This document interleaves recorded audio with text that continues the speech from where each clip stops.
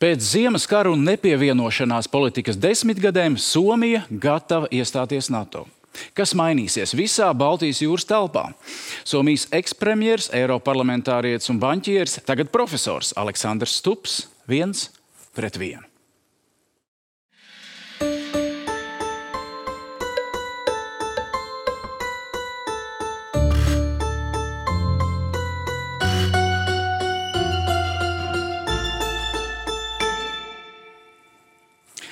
Mr. Stup, it's a pleasure to have you on Latvian TV. Thanks for having me. Always like to be on Latvian TV. Nice.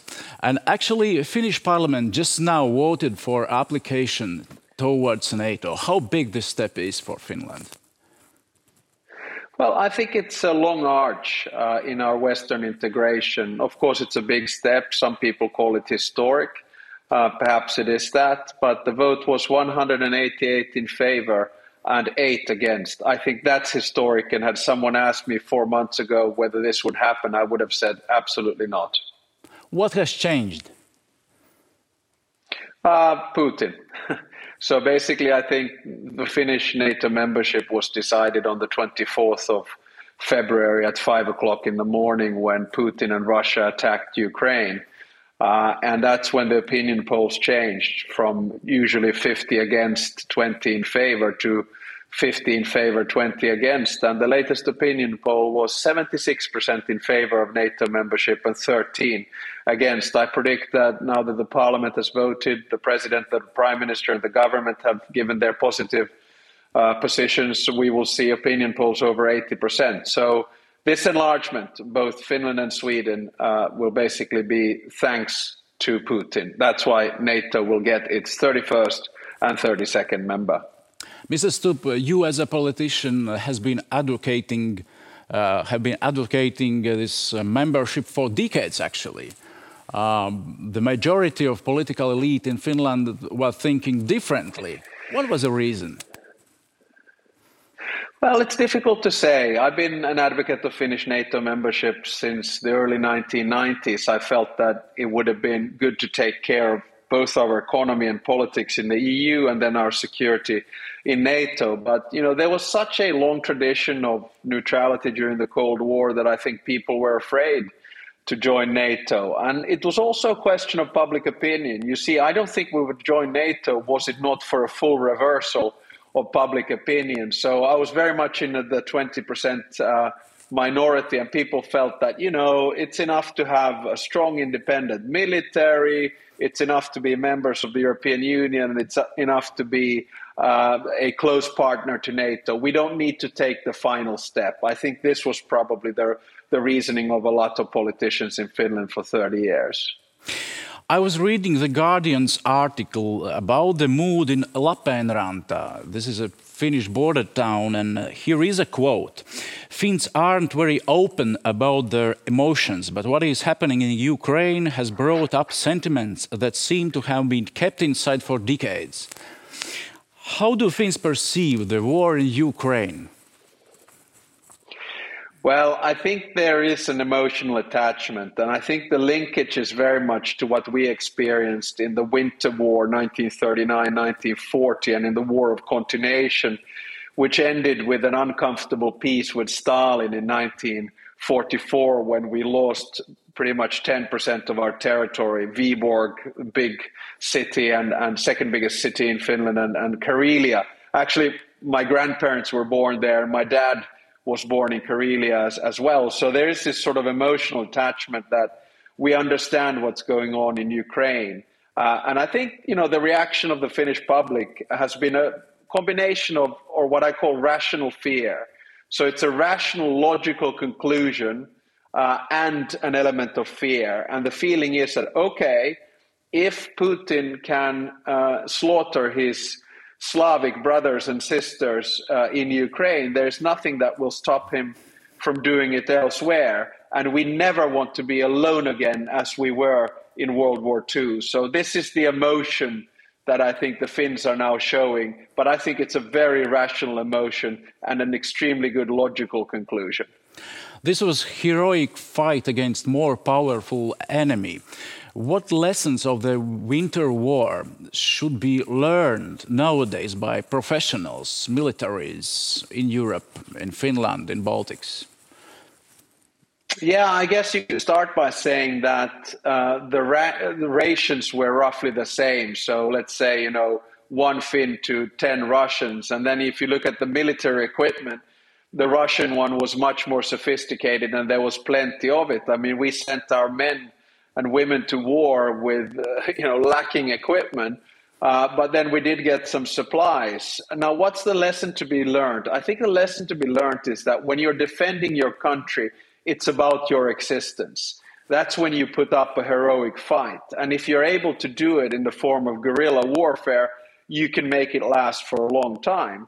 And that is linked to the other lesson. If you're attacking a country and you don't really even know why you're doing it, like some of the kids that were, sent apparently to do just a military exercise in Kiev, and then suddenly they start dying, you get a little bit confused. A final lesson is that, democratic militaries do a hell of a lot better than authoritarian militaries, because in democracy, you're free to make a choice in your team, whereas clearly in an authoritarian military like the Russian one, the command structure is so rigid that you're not able to think creatively. So I think this has been a massive embarrassment for the Russian military. After Finland and Sweden join NATO, how does it change the security landscape, let's say, in the Baltic Sea region? Makes Europe more safe. And here, I want to begin by thanking Latvia, Lithuania, and Estonia for joining NATO in 2004. I, as a Finn, understand that you joining NATO made the Baltic Sea region much more safe and secure. And the same thing is going to happen now that Finland and Sweden join NATO. So for us, this is a win-win for the Nordic countries, the Baltic Sea region, Europe, and the whole alliance. And of course, to be honest, yes, NATO will get 1,340 more kilometers of border with Russia, but at the same time, from the Finnish perspective, you will get 900,000 reserves, 280,000 that we can mobilize in wartime. You'll be getting 62 F-18s, soon 64 F-35s, one of the most sophisticated air-to-land missile defense systems and land-to-air systems. And on top of that, a country which is more NATO compatible than most NATO states. You add on to that Sweden has 90 JASM planes, JAS planes, and on top of that, a very sophisticated navy. So this is very much a win-win, I think, for our part of the world. A bit more about your defense system, let's say. In Latvia, conscription was abolished, and since then the regular force consists of only professional soldiers. Or in Sweden, they tried to deactivate conscription and then reactivate it again because of lack of volunteers. In Finland, universal male conscription is in place, and for many years. Why it has seemed the most appropriate option for Finland? Well, many reasons. One is that Finnish security policy is always, based on a careful balance between idealism and realism. So the idealism is that we bona fide have felt that we should try to cooperate with Russia, that trade and interaction leads to the Europeanization or the Westernization of Russia. But on the balance, we've also understood that from our experience in history and geography that, Russia can be an aggressive, revisionist and imperialist power. And that means that you have to have a strong military defense in order to be able to protect yourself on a rainy day. And of course, now that the rainy day came, we are pretty good in deterring a Russian attack because they are very well informed about the size of our military. So, with the wisdom of hindsight, it was very smart that we did not run down our military or compulsory military service in Finland. So I did mine in 1988. My son is going to do his next year. And this is, a normal part of the life of a Finnish man. But fortunately nowadays also a possibility for women to do their military service. And of course, now with this war in Ukraine, I think there'll be a lot more popularity for the whole idea. A grave mistake. This is one of comments coming from Kremlin. Can you anticipate any counter steps from Russia? Well, I think the grave mistake was that the Kremlin attacked Ukraine. If Putin had not attacked Ukraine, Finland would not be a NATO member. So the sequence went: Putin attacks, the Finnish public changes opinion, the Swedish public changes opinion, the Finnish government changes opinion, the Swedish government changes opinion, and boom, we go into NATO together. And our president put it very well. He said the only place that needs to look into the mirror is President Putin and the Kremlin itself. Do we expect a reaction? Yes, some form. So far, it's been quite moderate. We don't expect a reaction in terms of conventional warfare, but we'll probably see some hybrid action. It could be on cyber attacks on home pages of our ministries. It could be an attack on, say, our financial system or banking system. There'll be violations of Finnish airspace. And of course, information war as well. So in the next few days or weeks, you'll end up seeing a lot of disinformation floating around in Latvia about Finland. You saw things like the Swedish author of Pippi Longstocking, Astrid Lindgren, being called a Nazi. So, or then you'll see Medvedev saying, we're going to move nuclear arms to the Baltic Sea region. And we say, well, Astrid Lindgren was not a Nazi, and you already have the nuclear weapons around the Baltic Sea. So please, next. So this kind of stuff. Thank you for your, let's say, calm explanation. But it seems that Putin achieves the opposite. He declared to push NATO away, etc., etc. What's going on? What's Putin's mistake? Yeah. Well, it's hard to say. I think he probably mixed tactics with strategy. And I think his basic assumption was that, after Georgia, he got what he wanted. After Crimea, he got what he wanted. And he thought that he would be able to do the same thing in Ukraine, and especially with Kiev. But he did not understand that his military was so incompetent that they were not able to take over Kiev in 48 hours, and the Ukrainian people were so heroic. So what he tried to do, he achieved exactly the opposite. So number one, he will see now the Europeanification of Ukraine. Number two, a reunited European Union. Number three, a rejuvenated transatlantic partnership. Number four, NATO with a new purpose, not very dissimilar to what it had in 1949 as a repellent towards the Soviet Union. And number five, Finland and Sweden joining NATO. So from his perspective, everything has gone wrong. And this is the reality of the situation. I mean, of course, Russian disinformation can try to twist it and turn it. But looking at it from the West, he didn't do very well, did he?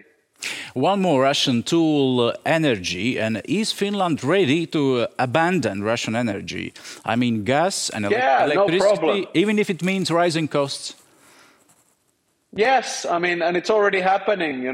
Last week on Friday, the Russians turned off the electricity. But we're not dependent on the grid coming from Russia.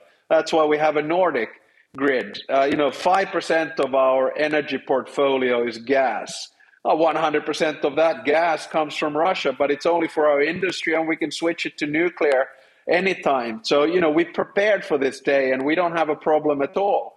As far as oil is concerned, what we do is we bring in crude oil and then we refine it. Well, we can get the crude oil from elsewhere and refine it.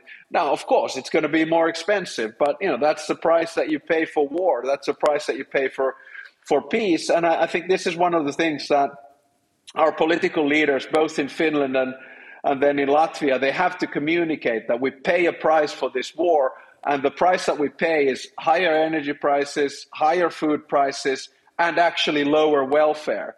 But it's a cost that we simply have to be able to cope with, and the cost is much lower than what we're seeing in Ukraine at the moment. Coming back to Finland's NATO application, Turkey's President Erdogan says he will not approve Sweden and Finland joining NATO. Is it serious, or it's just kind of political game to gain some dividends for Turkey? Well, we Finns are cool, calm, and collected. So we listen to what has been said, and then we try to sort things out. I guess the first reminder is that Finland was instrumental in setting off the EU accession process of Turkey. Actually, during the Finnish presidency in Helsinki summit meeting, European Council in December 1999, I was a young note taker, or actually using the laptop, and taking the notes from that meeting, and I still recall it. So there is this sort of bond, and the Turks understand that Finland has always supported Turkish membership in the EU. Of course, we understand that things haven't gone as planned, but that's how it is. Second observation, NATO is also about domestic politics. So, we have to understand that there are elements of domestic politics in this, elections possibly in 2023 in Turkey, and there needs to be some tough language. My final observation on this, I believe that NATO itself will be able to handle these types of situations. Yes, we can do some bilateral mitigation, but I think it's the job of NATO to have those conversations. And I trust that the strategic partnership between the United States and Turkey is very close. So let's not run after every piece of news and believe. I also believe that these things can be sorted out. So we stay quite calm. Let's see. Ukraine is paying a high price and keeps fighting hard. How do you evaluate this war so far for Ukraine?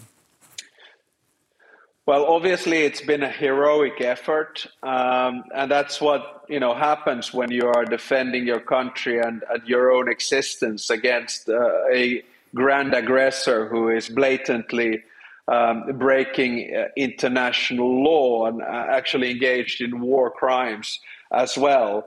The important thing here is that the West stands behind Ukraine, and that, of course, means not only political solidarity, but far-reaching economic sanctions towards Russia. It also means financial support, armament support to Ukraine for it to be able to fight back. Now, I'm not a military expert, so I don't know what the end game is going to be. But at this moment, it seems quite clear that Russia will never achieve what it set out for in the beginning, which was basically to take over, if not all of Ukraine, at least Kiev, and set up a Russian-style puppet government and throw Zelensky out. And at this stage, we already know that this is not going to happen. Now, we don't know how far the Ukrainians can push back in terms of the Donbas region, Donetsk, Luhansk, Odessa, Mariupol, and the rest of it. But I think we're looking at a conflict which could last quite a long time. We're into 80 plus days now. The Finnish winter war lasted 105 days, and I'm afraid this one is going to go on for longer than that. Do you see possibility for ceasefire, or you want to see this war is going on? How far Ukraine can go? Because some Western partners will start to insist on peace negotiations, but some say it's very, very bad advice for Ukraine. Yeah, I don't see a ceasefire agreement anytime soon. And the reason is very simple. The two warring parties, or actually the aggressor and the defender, are so far away from each other that a ceasefire would be difficult. And I say this with some experience because I was foreign minister and chairman of the OSCE in 2008 during the war in Georgia. And I brokered the ceasefire together with Bernard Kouchner. I mean, President Sarkozy took the credit later on, but the ceasefire agreement was written on my laptop. And there we were able to do that in 5 days with 5 or 6 clear points about territorial sovereignty, withdrawing of the troops, etc., etc. But right now, I just don't see there being space for this type of a ceasefire agreement. And a lot of times we say that, peace emerges through peace mediation, and I want to believe in that. But to me, this looks like, peace will emerge with defeat, or at least a lie about a victory. So I hope the sooner the Russians lie about their victory. In other words, say that we achieved our goals, and the sooner they can let down their arms, the better. There are statements that we need to help Putin to save his face. What do you think on these statements? How can he save his face? You know, I mean, it's of course I understand that in Russian there are two words for the word of truth, and one of them is tactical truth, which basically means that everyone knows that you're lying, but you're lying for the common good. I mean, if that's the way that he can save face, that's fine. But I mean, how can you allow someone like that to save face? You know, he has attacked an innocent country. He has violated all international law, territorial integrity and sovereignty. If you allow him to do this in the future, I mean, war is just going to escalate. So I just don't know how you can make Putin save his face. Do you consider Putin a war criminal? I'm not qualified to give you an answer to that because I don't do international law. And I would prefer for international tribunals to deal with that, because obviously if I say something, then there's going to be a headline that, Professor Alexander Stubb, former Prime Minister of Finland, is of the opinion X, Y, and Z. And I just don't feel like I have the competence to say that. I let the professionals do that. But obviously we're in a situation whereby Putin and Russia and his government and his military are slaughtering innocent human beings, women, children, and men. And you have to ask your question, where is the limit? But there are many different ways, from what I understand, in international law to define war crimes, but I'm not qualified enough to give you that judgment, I'm afraid. As a politician, you have met Putin. Where is his limit? What are he going to do with the leadership of Russia and with the future of Russia? It's difficult to say, and the reason for that is that, this is more about his legacy than anything else. It's about his slightly strange vision of a historic Russia, which has one language, Russian, one religion, Orthodox, and then one leader himself. And he sort of is looking at this as a former superpower. It's power nostalgia. He's very revisionist in his thinking, and he wants to sort of establish himself as one of the great, Russian leaders next to Stalin. And this is one of the big problems that we don't understand in the West, that, Germany was able to deal with its past. It condemned Hitler and National Socialism, in other words, Nazis. But, Russia never dealt with its past properly. We have to understand that Soviet communism killed, by a conservative account, over 20 million innocent human beings due to kulagization or starvation or purges. And when you haven't been able to deal with that in your history, it's very difficult to know where the limits are. And that's why I don't know where Putin's limit on this is. How do you see the future of post-war Russia? I think this is an extremely important question and something that we need to start thinking about. Because obviously we were not able to integrate Russia to the West in a way in which we wanted, or in a fashion that we wanted after the Cold War. I mean, there was this period in the 1990s when, Russia went through hyper-capitalism and sort of had withdrawal symptoms from, a collective and an organized economy. And politics was a little bit all over the place. That's usually what happens in disruption. And I think there was a moment when we could have actually brought Russia quite close, to the West. I mean, even the Russia-NATO Council was created in, I think, 2000, 2001, lasted until 2014.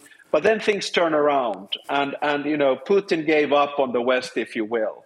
And we have to avoid the same mistake. I mean, we know that Russians are extremely insecure. We know that they are very resilient in tolerating discomfort and pain. But, we need to find a pathway back for Russia from this war. But that planning needs to happen now, But obviously, right now, there's nothing we can do. Russia is going to be completely and utterly isolated. But after the war is over, after reconstruction begins, we need to start finding a pathway back. What it's going to look like, I have no idea. And what could be the ultimate goal of EU and Western sanctions towards Russia? How long they must keep the sanctions in place?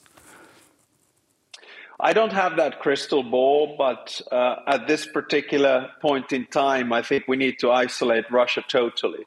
That means political, economic, financial, sports, culture, transport, energy, all of these things. So Russia needs to be basically cut off from the West, because at the moment we're unfortunately feeding the Russian war machine by still exporting oil and coal and gas, and that needs to stop. But usually sanctions, they begin to hit when you know that they're hitting yourself as well. So we're approaching that moment. So I think the sanctions are going to last for a long time, certainly for as long as Putin and the current government is in power. Cutting Russia from the West, what is the role of China in these circumstances? Do they have the tools and maybe the will to persuade Russia? The answer is no. I think China feels a little bit uncomfortable with the war because President Xi Jinping, he would like to focus on two things. One is zero COVID policy, which obviously is failing because you can't contain a virus. And the second one is the upcoming party congress sometime in October or November. So this is a bit of a thorn in his side. He wanted to focus on domestic politics. And as we know, this war will have, global ramifications in terms of supply chains and food and price of energy, etc. So it's an uncomfortable moment. In the beginning, some people felt that, China and Xi Jinping will pivot towards Russia, but I don't believe in that. Of course, what China will do is to fill the power vacuums on sanctions. So it will create dependencies in the Russian economy by helping out. But the Chinese are not dependent on the Russian economy. For them, the relationship with Russia is not a necessity. It's just there. Whereas for Russia, it's a lifeline. They have to get help economically from China. And China will be very careful in making sure that they don't get hit by secondary sanctions. So, China will be sort of oscillating, a little bit neutral in between the two. And before the war started, the French President Macron suggested that the Finlandization of Ukraine was one of the options on the table to solve this crisis before the war. How do you think, does he understand what Finlandization means? And how do the Finns perceive this term Finlandization nowadays? Well, you know what? If Finlandization means EU membership and NATO membership, then I'm all for it. But I don't think probably that's what Macron meant. No, I mean, Finlandization is in our foreign and security policy discourse, it's a bit of an insult. It's a very uncomfortable time in our history. It's a term that was coined in 1966 by a German professor and essentially meant that we had to compromise our values. And we had to do that on many accounts. Number one, we couldn't be part of the international institutions where we wanted to be because of the Soviets. Number two, we were not able to really be a democratic state, including having free speech. So we couldn't publish Alexander Solzhenitsyn's Gulag Archipelago. That had to be published in Sweden. And then number three, the Soviets were meddling with our internal politics. That's why we had a president for 24 years in the form of Urho Kekkonen. So that's the last thing that I want to impose on any country, including Ukraine. And this is where I think that the realist school of international relations, the Mersheimers of this world, have gotten it completely wrong. You cannot appease yourself to the heart of Putin. The only thing that Putin understands is power. And he's seeing that right now coming from the Ukrainians. So is Finlandization, old school style, an answer for Ukraine? No, but if Finlandization means EU membership and NATO membership in the long run, then yes, it's an answer. Okay. About Ukraine, what do you think if Ukraine wants? they must have a chance to apply to NATO membership? I think, in the long run, probably. The vision that I have is, and first you have to understand that this wasn't about NATO. This was about European values. Putin hates Western liberal values. He hates freedom. He is a conservative authoritarian. He hates democracy. And that's what he was trying to prevent happening in Ukraine. It wasn't about NATO. Now, NATO is, of course, important. Now, I think we need to start thinking about the future of Europe in the following way. Europe will be divided into two. On one side, you have an authoritarian, revisionist, imperialist, aggressive Russia. And on the other side, you have 40 European states, starting from Georgia, Ukraine, Moldova, all the way through to the British Isles. And you have three categories of countries. You have those who are in the EU, and most of them nowadays in NATO. You have those who are not in the EU, but want to become EU member states, or are in NATO, or want to become NATO member states. That's, for instance, Georgia, Ukraine, Moldova, and also, I would argue, the five Balkan states.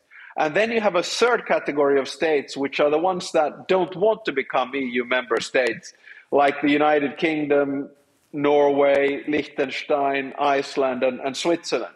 And we need to find some kind of a confederal Europe in three tiers. One, EU. Two, the applicants, I call it the European area. And three, I call it the European community. And then three, the ones who don't want to join, I call them the European area. And we need to find ways of communicating and having common institutions. So it's probably too early to talk about Ukrainian NATO membership, but in the long run, I would, of course, welcome them.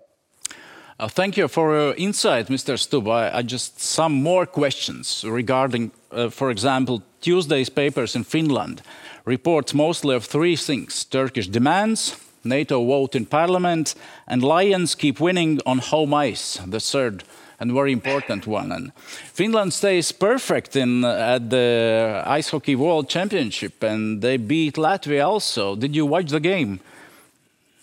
I watched the last period, yeah, and it was 2-1, I think, the final score, and Mikael Granlund scored with the Latvian having a penalty. So it was, important victory for Finland, but it just shows that Latvian ice hockey is very strong nowadays. But I think Finland has been in a really difficult team for Latvia, but Latvia has also been a difficult team for us. So the last ones have been quite close. But the problem with home tournaments is that they're usually quite difficult to win. I mean, if you look at statistics, it's actually quite rare. But then again, we just won gold in the Olympics by beating the Russian team. So hopefully we'll do well in this one as well. And we just got some reinforcements in form of Miro Heiskanen coming from Dallas, and he's a very strong defender. You win these tournaments actually with good goaltending and then good power play. You wrote a tweet with disappointment when Russia was allowed to wear SSSR shirts in the match against Finland last year, I guess. And what did you want to remind the Twitter public? Yeah, I mean, to me, it's an insult. I mean, CCCP is it was an authoritarian communist regime that suppressed lots of great human beings and nation states, including Latvia, Lithuania, and Estonia. It suppressed its satellites in the form of, Poland and at the time Czechoslovakia and Hungary. It was an oppressive regime. And then to go back with some kind of, superpower nostalgia and put down CCCP as was for us. I mean, the ice hockey team was great, Fetisov and Harlamov and the rest of it. But, to use that as a political tool, I think was offensive. And especially when they played with that shirt against the Czechs, I didn't like it at all. Of course, I got a lot of pushback in the Russian media, and even, I think, some heavyweight boxers in the Russian Duma wanting to challenge me. But I think I was proved right that, Russia hasn't changed, I'm afraid. I think you are strong in a golf and a triathlon, not in a boxing, right? Yeah, well, I used to play golf quite seriously, and now I'm a typical mammal, which is middle-aged man in Lycra. So I do enjoy my triathlon. I do swimming, cycling, and running. And actually, yesterday I was in London, and I had the opportunity to run with Christian Blumenfeld, who is the Olympic champion and world champion in triathlon. So that was a big dream come through for me. But at the same time, I was also at a seminar with Tony Blair and the former president of Estonia, Kersti Kaljulaid. So it was a good day. It was a nice meeting. Your father was related to professional ice hockey, right? Could you tell us more about your background? Yeah, sure. My dad, he's still the chief scout in Europe for the National Hockey League, and he has been that since 1983. And actually, we're very proud of my dad. He's been doing this for 40 years. So all the European players that are in the NHL have somehow gone, on his laptop or on his desk. And he's got 10 scouts around Europe that help him out to siphon out talent. Of course, all the other National Hockey League teams have their own scouts as well, but my dad sort of facilitates all of this. And my brother and I are actually going to go to the draft in Montreal in Canada to watch for the first time for me and him, to go and see my dad in action and see who the new young players are for the NHL. I don't know if there's any Latvian talent coming up, but I'm sure there is. I hope so. You are a former politician, banker, and currently the director at the European University Institute and professor. And I saw your rather short lecture on YouTube, How to Be Happy. What is your formula?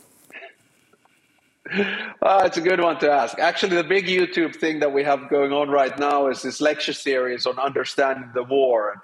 And that has gone quite viral. We have over 1 million views. They're short 12 to 15 minute lectures. But happiness for me is very simple. It's usually based on 3 very basic things, by body, mind, and spirit, if you will. So the body, basically, try to stay healthy, try to sleep well, try to eat well. That makes you feel good physically. Then in terms of the mind, keep on reading, keep on learning, keep on discussing, have an open mind, never be cynical. And then, of course, spirit, but spirit can be broader. I don't mean it in a religious sense, but I mean in the sense that you have, good friends, good family relations.